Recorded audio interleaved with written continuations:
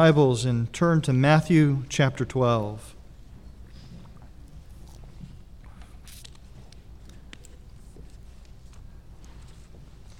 Well, it probably hasn't slipped anyone's notice that we've, what seems like very quickly, entered a new year.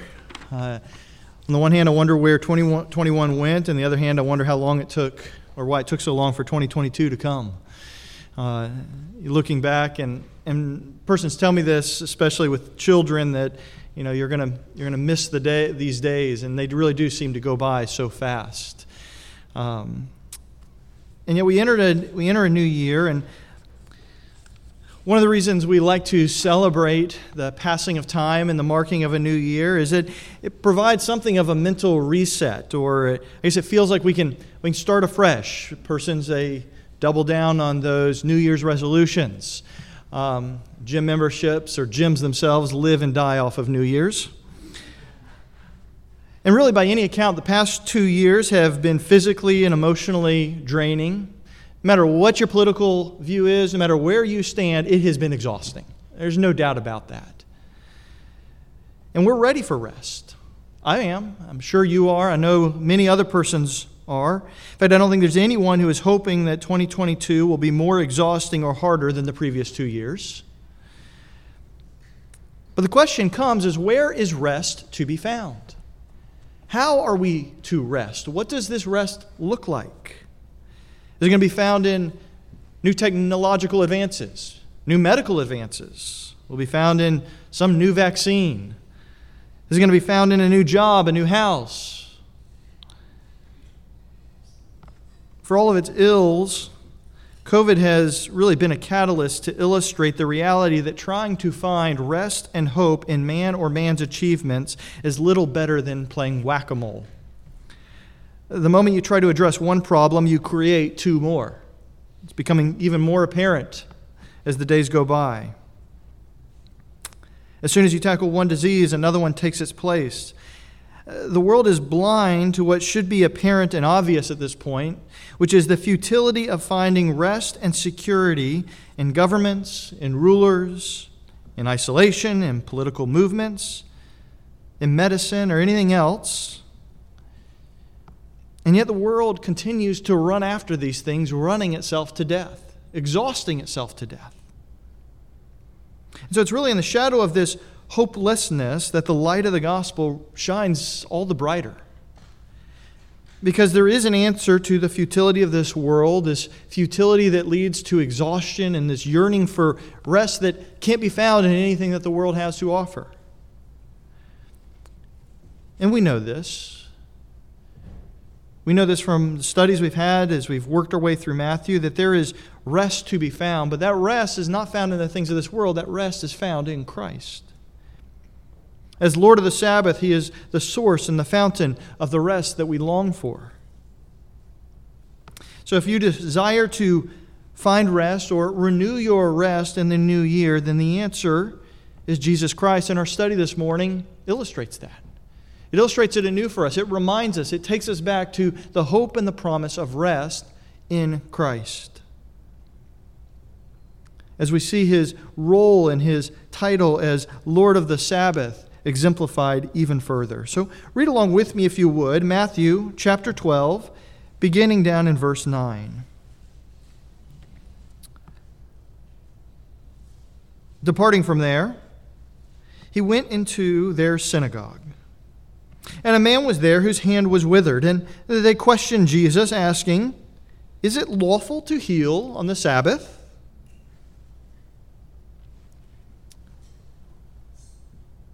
So that they could accuse Him. And He said to them, "What man is there among you who has a sheep? And if it falls into a pit on the Sabbath, will he not take hold of it and lift it out? How much more valuable then is a man than a sheep? So then it is lawful to do good on the Sabbath." Then He said to the man, "Stretch out your hand." He stretched it out, and it was restored to normal like the other. But the Pharisees went out and conspired against Him as to how they might destroy Him. Let's pray. Father, as we open up Your Word this morning, as we turn to the study through Matthew, and we encounter this passage that reminds us yet again of Jesus' role and title as Lord of the Sabbath, the Lord of rest. Father, help us to understand anew this passage, to rightly apply it to our lives, and to delight and rest in Jesus Christ this morning. In your name, amen. 2 weeks ago, we looked at the first of these two Sabbath interactions. Jesus had these with the Pharisees, and they were concerning the Sabbath. And we're going to return this week here in our study of the Gospel of Matthew to the second of these interactions. But you may remember, as we noted previously, the questions concerning the Sabbath. Sabbath is merely an opportunity for these interactions. It's something of a foil against which Matthew can portray and describe something new about Jesus Christ, because the point, the concern, is not the Sabbath itself. Instead, the Sabbath becomes the instrument Matthew uses to continue to reveal who Christ is. Again, chapters 11 through 16, within those chapters, Matthew wants to present Jesus Christ. Like he's setting him on that lazy Susan in the middle of the table, and just chapter after chapter, verse after verse, he's slowly turning it, revealing a new facet of who Christ is. Or that jewel or that diamond you hold up to the light and you start turning it, and you see new characteristics, new features, new brilliance on display. And that's what Matthew does as he works through chapters 11 through 16, is reveal Christ and who he is, with the goal that we would delight in him. And as we saw a couple of weeks ago, verses 1 through 8 of this chapter introduced us to Jesus as Lord of the Sabbath. In fact, that's how it concluded. And so verse 9 begins with Jesus going into their synagogue. Now, we got to refresh ourselves because it's been a couple of weeks. Who is there? Well, it's the Pharisees. It's the ones he's just been interacting with. These antagonists, these guys who are trying to pick a fight, he ups and follows them into their own synagogue.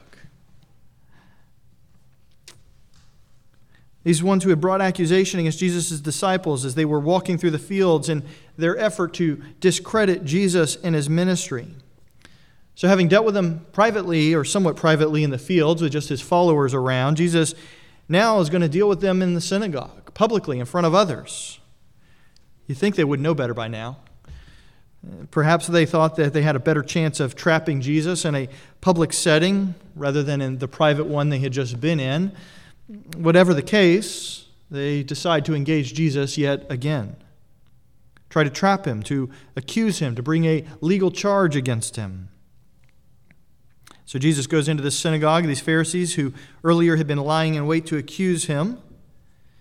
Now, however, rather than try to make accusation against Jesus' disciples, that would then fall upon him as their master, their teacher, their rabbi, they go after Jesus himself and attempt to trick Jesus into breaking the Sabbath, or at least verbally undermining the Sabbath law. Or we might say their interpretation of Sabbath laws as it becomes clear. And then in verse 10, we see that these Pharisees, they question Jesus regarding whether it is lawful to heal on the Sabbath. And Matthew gives us immediate insight into their motives. It's so that they could bring a charge against him. But even without this statement, if you were to read the rest of this, it becomes very apparent, very obvious, the motives of these Pharisees. Even without that clarification at the end of the verse, their motives are clearly apparent, and they are anything but pure. Anything but inquisitive, anything but a desire to learn. In fact, it becomes really apparent when you just look at the example that they give. Notice the lack of care and compassion that they show to the man with the withered hand. I mean, to them, they walk by, they point to that man, he's just a tool for them. He's a showpiece to debate a point of the law. There's no care, there's no compassion, there's no concern for this man. What's really ironic about this is that in the interaction in the fields, just a few verses earlier, Jesus had reminded these Pharisees of the Old Testament teaching that God desires what? Compassion. He desires compassion, not sacrifice. And here they are demonstrating anything but compassion. They have completely failed in comprehending and applying that first lesson, of just applying a lesson from the Old Testament that should have been readily apparent. We went to 3 different places in the Old Testament that reiterates God's desire for compassion, loyalty, faithfulness above religious display. And there's many more we could have gone to. They would have known these, and yet they missed it. They've completely missed the point. And they're doing little more than making a mockery of the handicap. Those in society for whom God has particular concern, the poor, the needy. Now, we don't know for certain what the rabbinical teachings were and what nuanced legal answer they were looking for with their question. We know some things. We know, for instance, that there were prescriptions that had been made that in the case of life or death, you could intervene to the health and well-being of a person, but that was pretty much the limit. Beyond that, we don't have anything else. We don't know what other exceptions may have existed, if any. There was probably and likely debate amongst themselves about how far you could go in intervening in the health and well-being of someone. Interestingly, unlike the healings we've seen thus far, it's not the man, it's not his friends or his family members who initiate the question of whether Jesus will heal this man. That's perhaps because maybe this man was a faithful Jew who desired to observe the Sabbath, and the last thing he was going to do is ask Jesus to potentially violate the Sabbath by healing him of a non-life-threatening ailment. It's clear from the questioning of these Pharisees that they belong to the group of those who saw this non-life-threatening healing or any healing of a non-life-threatening issue as unlawful, as not permitted, as breaking the Sabbath, violating the 4th commandment, a violation that, if strictly followed, carried with it the punishment of death. Perhaps they didn't expect Jesus to actually heal him, but they wanted to hear his answer. They wanted to embroil him in debate that would, in due course, expose more of his liberal Sabbath practices. And while the true motives of their heart become abundantly clear at the end of verse 14,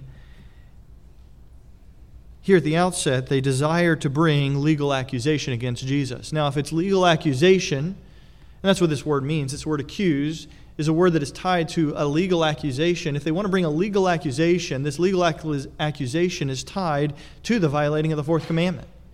In other words, the accusation they wanted to bring is that this man is worthy of death.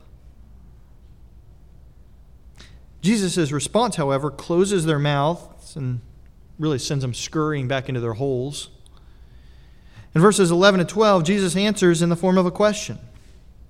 Now, not only does the content of Jesus' response demonstrate amazing insight and awareness, but the practice, the general practice of responding to their questions with a question, to their manipulative attempts with a question, sets a really helpful pattern and practice that is quite profound for dealing with accusers. And while that's certainly not the emphasis or the main point you should walk away with, it's nonetheless worth emulating.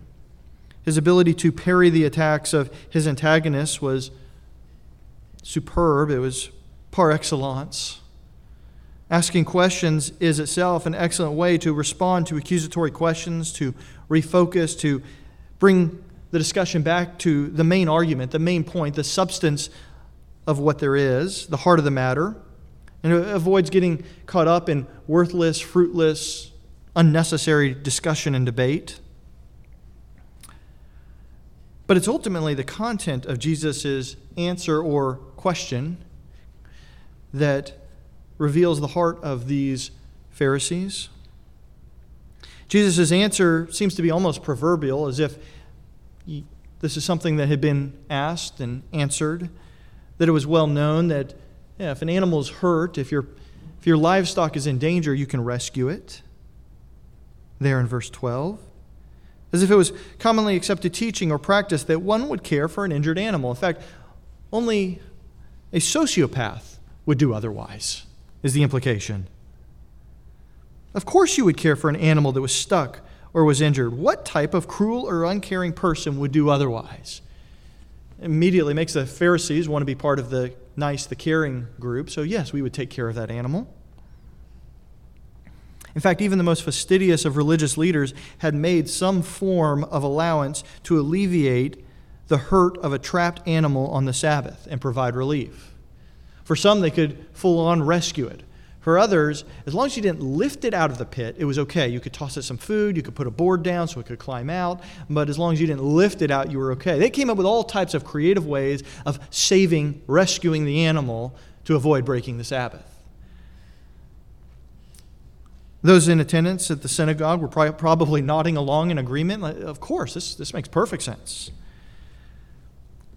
And so the assumptive statement, what man is there among you who would not care for his hurt animal, it prepares the listeners for Jesus' next statement, or as one commentator puts it, for the other shoe to drop.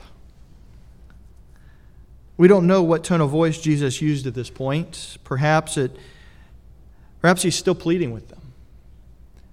Jesus didn't arrive hating and out to destroy these Pharisees.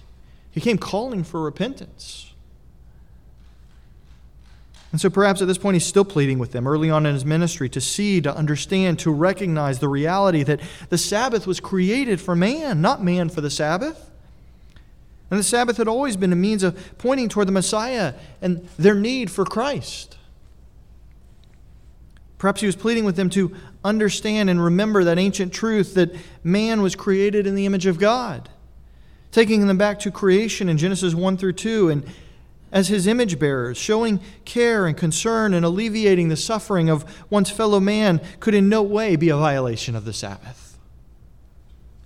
Perhaps Jesus wants them to remember the whole law, namely the second greatest commandment, love your neighbor as yourself, upon which Jesus says in Matthew 22, 37 through 40, depends the entire law and the prophets. Or perhaps that harder edge that we find later in the ministry had already begun to set in, and Jesus' tone had taken on a firm and rebuking sound, filled with rebuke and disdain at their hard hearts and attempts to crush the people under the weight of their man-made religion and rules. Either way, Jesus' response is one on a rescue mission.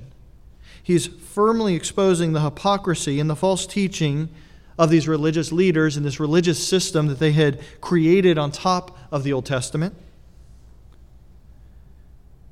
Whatever the tone of voice, Jesus' response eviscerates the attempts of the Pharisees to trap Jesus or get him to contradict the law of God. Arguing from the lesser to the greater, that is, if you'll save an animal, you'll save a man. Making that argument, Jesus traps the Pharisees and forces them to acknowledge that their own logic and reasoning points to the absurdity of their question. Mark tells us in Mark 3:5 that Jesus concludes by asking the Pharisees, is it lawful to do good or to do evil on the Sabbath? Which is lawful? Mark also says at this point the Pharisees refused to speak. Now, I don't think they were sitting passively by. Having trapped them in their own logic, you can almost picture the tightened jaws, the eyes full of hatred, shooting daggers, the clenching and unclenching of fists as they kept silent while underneath seething like a volcano waiting to erupt. And Mark says that though Jesus grieved over them, that is, these Pharisees, and their hardness of hearts, that he was angry with them. There's no question as to why he's angry. But it's not just one reason, it's many. They've utterly misinterpreted and misunderstood the Old Testament. They've failed to demonstrate and to preach compassion and faithfulness. They've misunderstood the Sabbath, the very hope and the promise of rest that should have been pointing to the Messiah. They have obfuscated with their rules and their requirements. They have burdened the people. And when called to account, they dig in deeper. This, by the way, is a good place to stop and to ask, how do we respond when sin is shown in our lives? Do our hearts soften? Do we desire to respond in repentance? Or do we respond like these Pharisees Maybe not outwardly and verbally responding in hatred or saying no, but inwardly seething, clenching our fists, tightening our jaw, remaining steadfast, clinging to our sin.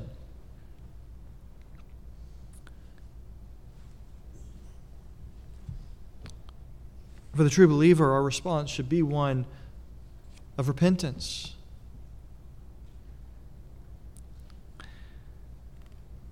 So Jesus grieved over them, but he was firm. He was angry with them. But he can't get a response out of them, so he turns his attention to this man who had been ignored and abused, spiritually abused by the Pharisees. And he answers his own question that he asked in verse 12 by saying, "It is lawful to do good on the Sabbath." And because the Pharisees have no response, and there's really nothing they can say, at least nothing that would help their case, and because Jesus has turned their question on its head, the only logical thing to do at this point is for Jesus to heal the man's hand, since it is, as Jesus has himself demonstrated, the right, the good, and the lawful thing to do. And really, could there be anything more appropriate on a Sabbath, a day of rest and restoration, than to provide a glimpse of the coming kingdom restoration by restoring to this man his withered hand, and a glimpse of the reversal of sin and its curse of suffering and death? Really, nothing could be more appropriate on the Sabbath. To provide a glimpse and a reminder of the hope of that eternal promised rest. And notice what Jesus had the man do. He had him stretch out his hand. Nothing there violates the Sabbath. And then what happened? What did Jesus do? Well, it doesn't say. It just says his hand was healed instantaneously, immediately. And think about how absolutely miraculous this was. It's one thing to watch a shriveled up hand become healthy again, but now he needs to go through several weeks of rehab to regain muscular function, right? No, the healing was total. It was complete. He could immediately use this hand like the other hand. It was miraculous. But what is really ironic here is that God heals his hand at the behest of Jesus. There's nothing here that actually violated, other than the fact that it was healed, there's nothing the Pharisees could even point to say he actually violated the fourth commandment, because it looked effortless. It, for all intents and purposes, happened. And yet clearly it was God who was at work. But more than just the ease, the power Jesus exhibits over the curse of sin and disease is put on display. When he asked the man to stretch out his hand, again, hardly a violation of the Sabbath by any standard. And yet, this is what I find amazing here, is the one who does the good and the one who heals on the Sabbath is the one who instituted the Sabbath, God himself. So if anyone is going to be accused of breaking the Sabbath, now it's got to be God. It's God who heals at the behest of the Son. It's God who must now be accused of violating the Sabbath, since he's the one who performed the work. This act by God both validated Jesus' ministry as well as authoritatively affirmed Jesus' words concerning the Sabbath. In other words, if God will heal on the Sabbath, then surely it is not a violation to do good on the Sabbath. And yet, as miraculous as this healing of the hand was, there was no wonder or awe on the part of the Pharisees. In fact, the Pharisees, they knew Jesus could accomplish this. I think that's what's so amazing to me is they showed up, and yes, they asked this leading question about whether it was right to heal. They knew full well Jesus could heal that hand.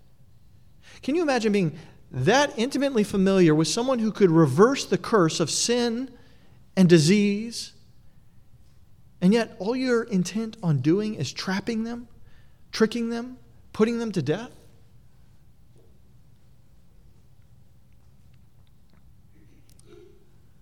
Despite the clear evidence of the power of God in their midst, and even the approval of God on Jesus' ministry, their response could not be more hard-hearted. In fact, you're hard put to find a more ominous, a more dark but in all of Scripture at the beginning, then you find at the beginning of verse 14. Provides insight into the utter darkness of these Pharisees. As the light of the gospel, the promise of the kingdom is being proclaimed. The heart of the religious leaders is put on full display. Whereas Herod sought to kill the infant Jesus out of his ignorance, the religious leaders seek to kill the adult Jesus out of their knowledge. The more Jesus revealed about himself and his true origin, the more hard-hearted and venomous they became.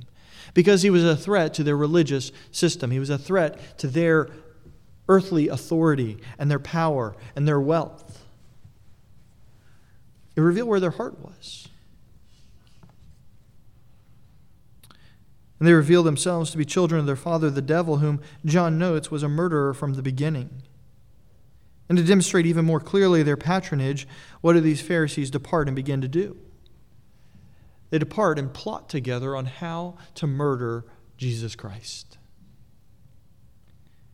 It is more than a little ironic, don't you think, that these Pharisees, who failed in their attempts to trap Jesus into transgressing the fourth commandment, set out to break the sixth commandment themselves. Shows you how little care and regard they actually had for God's law.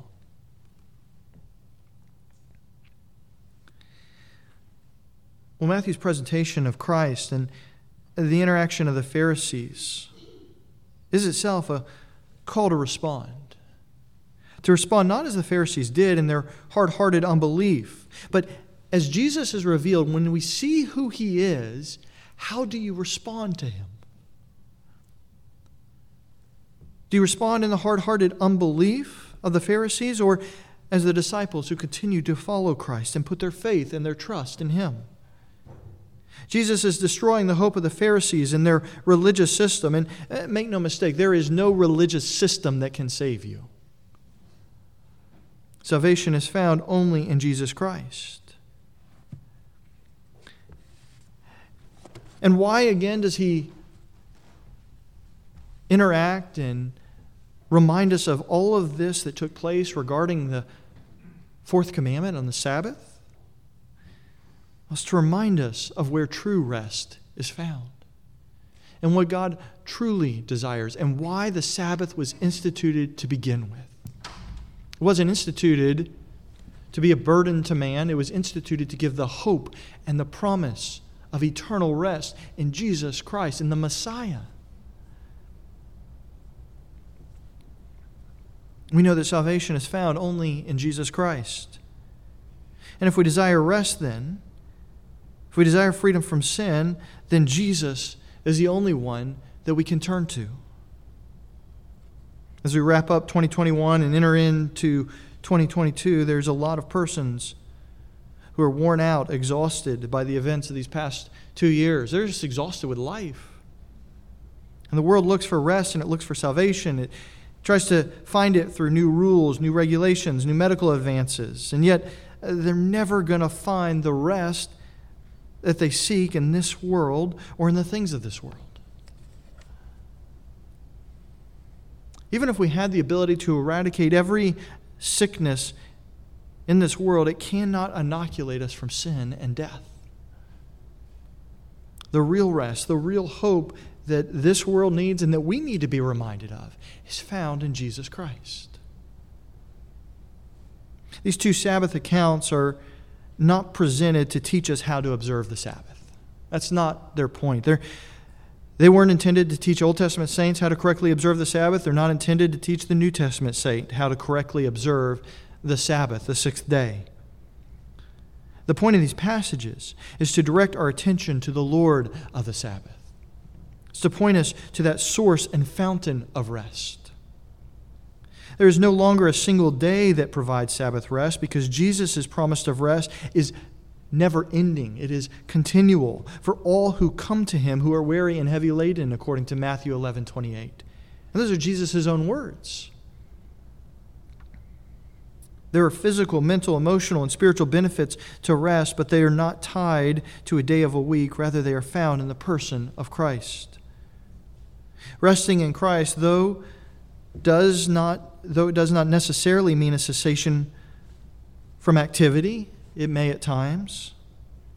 What it really focuses on is a cessation from trying to earn favor with God or rescue oneself, and to rest from trying to live without God, because that's what's really exhausting. Because there's no hope. There's no true relief. There's going to be times where physical rest is the most God-honoring thing you can do. But there's going to be times where the rest is going to mean that instead we need to be about doing good. In fact, recognizing and entering into this permanent Sabbath rest of Christ doesn't mean we cease doing good. In fact, this rest and our love for Christ should energize us to the doing of good. That is good and appropriate to do. We must recognize that there is a need to do good as a result of this rest in Christ, as we've seen this morning. Because work and activity are not the problem. That's not why people are worn out. Adam and Eve were busy and working in the garden before sin entered the world. The problem this world has is sin, which can only be relieved by the Messiah. You know, the error of the Pharisees wasn't that they weren't busy enough, wasn't that they weren't trying hard enough. Their error was that they didn't know what it meant to truly rest in Christ, to rest in the Messiah, to rest in God. They practiced the Sabbath over and over and over and over and over and over again, but they never understood what it meant. And I think there's a danger that we can fall into that same pattern, where we understand that we're to rest in Christ. We hear those words, but we're too busy. So we get busy doing things. And some of those things may be very good and on the one hand, at least from a purely objective standpoint, they look good. And yet if you haven't learned how to rest in Christ, they're no better than the works and the efforts of the Pharisees. Doesn't mean you should conversely do bad things. No, it means learn how to rest in Christ. So how do we do that? And that's what I want to close out our time this morning, is by answering that question, is how do I rest in Christ? Because there's one thing to say it, but it's an abstract idea. It's not something where I can tell you to turn to chapter and verse, and there we'll see the instruction. Okay, here's step 1, step 2, step 3, step 4. So how do we rest in Christ? How do I enjoy this rest? Well, first and foremost, resting in Christ requires faith in Christ. Repentance from sin, calling out to Jesus to save you from the curse of sin and death. If you have experienced the transforming power of the gospel, then rest is offered to you. It's supplied to you abundantly. So starting there, assuming for a second that you have experienced that transforming power of the gospel, and if you haven't, please find me afterward. Let's talk. But if you've experienced that, then how do I get to enjoy this rest? How do I, as we might use the term, appropriate it? In other words, the table's been set, the food is sitting in front of us. How do I eat it? Well, first, one way to begin to enjoy this rest is by learning how to meditate upon Jesus. Now, meditation, when we talk about it, is not like what the world thinks of as meditation. It's not emptying your mind, it's filling your mind. Filling it by thinking upon the life, the character, the sacrifice, the death, the resurrection of Jesus Christ, the promises of future resurrection, of future hope. Studying these things, recognizing these things, learning these things, and then dwelling upon them. How else do you enjoy this rest? Well, adding to that is the expressing of these truths in psalms, hymns, and spiritual songs. It's gathering together. It's singing them together as a body corporately. It's singing them, humming them to yourselves at home as you go about your day.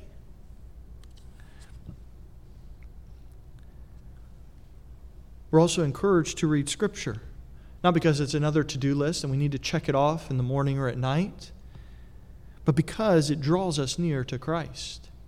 As the psalmist says, it's sweeter than honeycomb. What is he drawing upon? It's taste.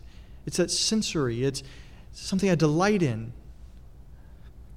And you can't taste something from far off. You've got to bring it near. So read Scripture. We read it aloud corporately. Read it privately to yourself. But read it, and read it with a desire to learn more about Christ. It's a good place to begin is every time you pick up your Bible, say, what is it going to teach me about Christ? What am I going to see that either points me toward or teaches me directly about Christ? And when you start with that desire, when you start with that mindset, it'll help keep you focused in your reading and in your study. And then pray, talk to Him. You can't be close to, you can't draw near to someone you don't talk to. Try that with your spouse for a while. Just go without talking for a week. See how close you feel to one another. You have to talk to Him. You have to converse with Him. And in so doing, you cast your burdens on Him. And we do that because He cares for us. Matthew 6 gives us a pattern for this. And Jesus established this pattern because He wants us to draw near to Him, to pray, to come to Him. And go back and study and look at and remind yourself of the things we've seen in Matthew 6 as we walk through what's frequently called the Lord's Prayer, which is really the disciples' prayer. It's how the disciples, how a follower of Jesus Christ should be praying. And then trust Him.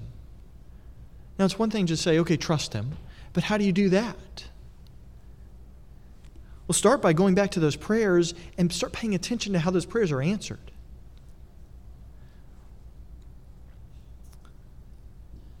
We need to trust Him. We know that. James says that the one who prays must believe and not doubt, because the one who doubts is like a wave of the sea, blown and tossed by the wind. And so we want to learn to trust Him. We know we need to trust Him. We build trust by experiencing and recognizing places that He's been faithful. It starts with salvation. But just start to contemplate, how have I ended up where I have in life? How do I have the wife I have, the children I have, the friends I have, the education I have?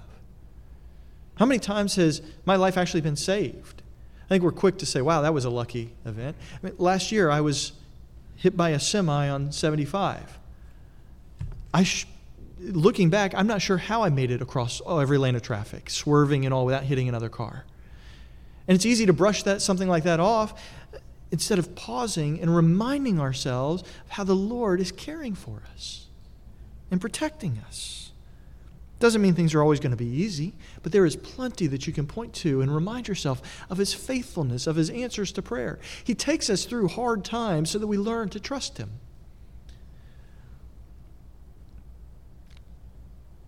And so we cultivate that by looking back at how He has answered our prayer. The disciples, you don't trust someone that you can't draw near to someone that you don't trust. I think of the example Andy brought up this morning of the disciples on the boat, but I think of Jesus asleep in that boat. He is the creator, the sustainer, but while He slept, He could sleep in perfect peace because the Father continues to hold all things up.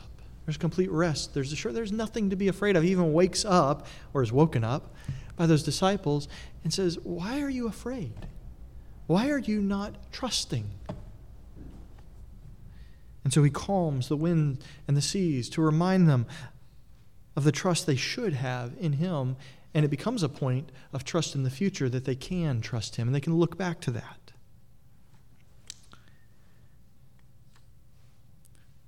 These are just some of the ways. There's more we could discuss of how you rest in Christ. But if we put these things into practice, if we spend time between our reading and our prayers of just meditating upon Christ, of singing and expressing those psalms, those hymns, and the spiritual songs, if we read Scripture aloud, corporately or privately, make it a habit of prayer, praying continually, without ceasing, as Paul says.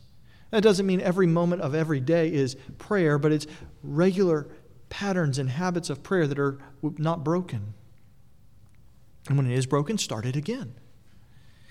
And then trusting Him, reminding yourself of how you can trust Him, making those lists if you need to remind yourself. This is how we rest in Christ. It's how we deal with anxiety. That's how we're going to find peace in the midst of a world that is I mean, it's filled with a lot of reasons to be anxious if that's all we think about. So if you want to find rest this new year, as we've already said, you're not going to find it in this world. As hopeful as technological advances may be, you're not going to find it in government. You're not going to find it in science, in your job. You're not even going to find it in your family or in your friends. You're not even going to find rest from a vacation. If you want rest this new year, real rest from the anxiety and the fears and the difficulties of this world, it's going to be found only in the Lord of the Sabbath. Let's pray. Father, we thank you for this reminder this morning of the rest that is offered in Christ. Father, as we enter into this new year, would we appropriate this rest that you've offered to us who've put our trust in Jesus Christ?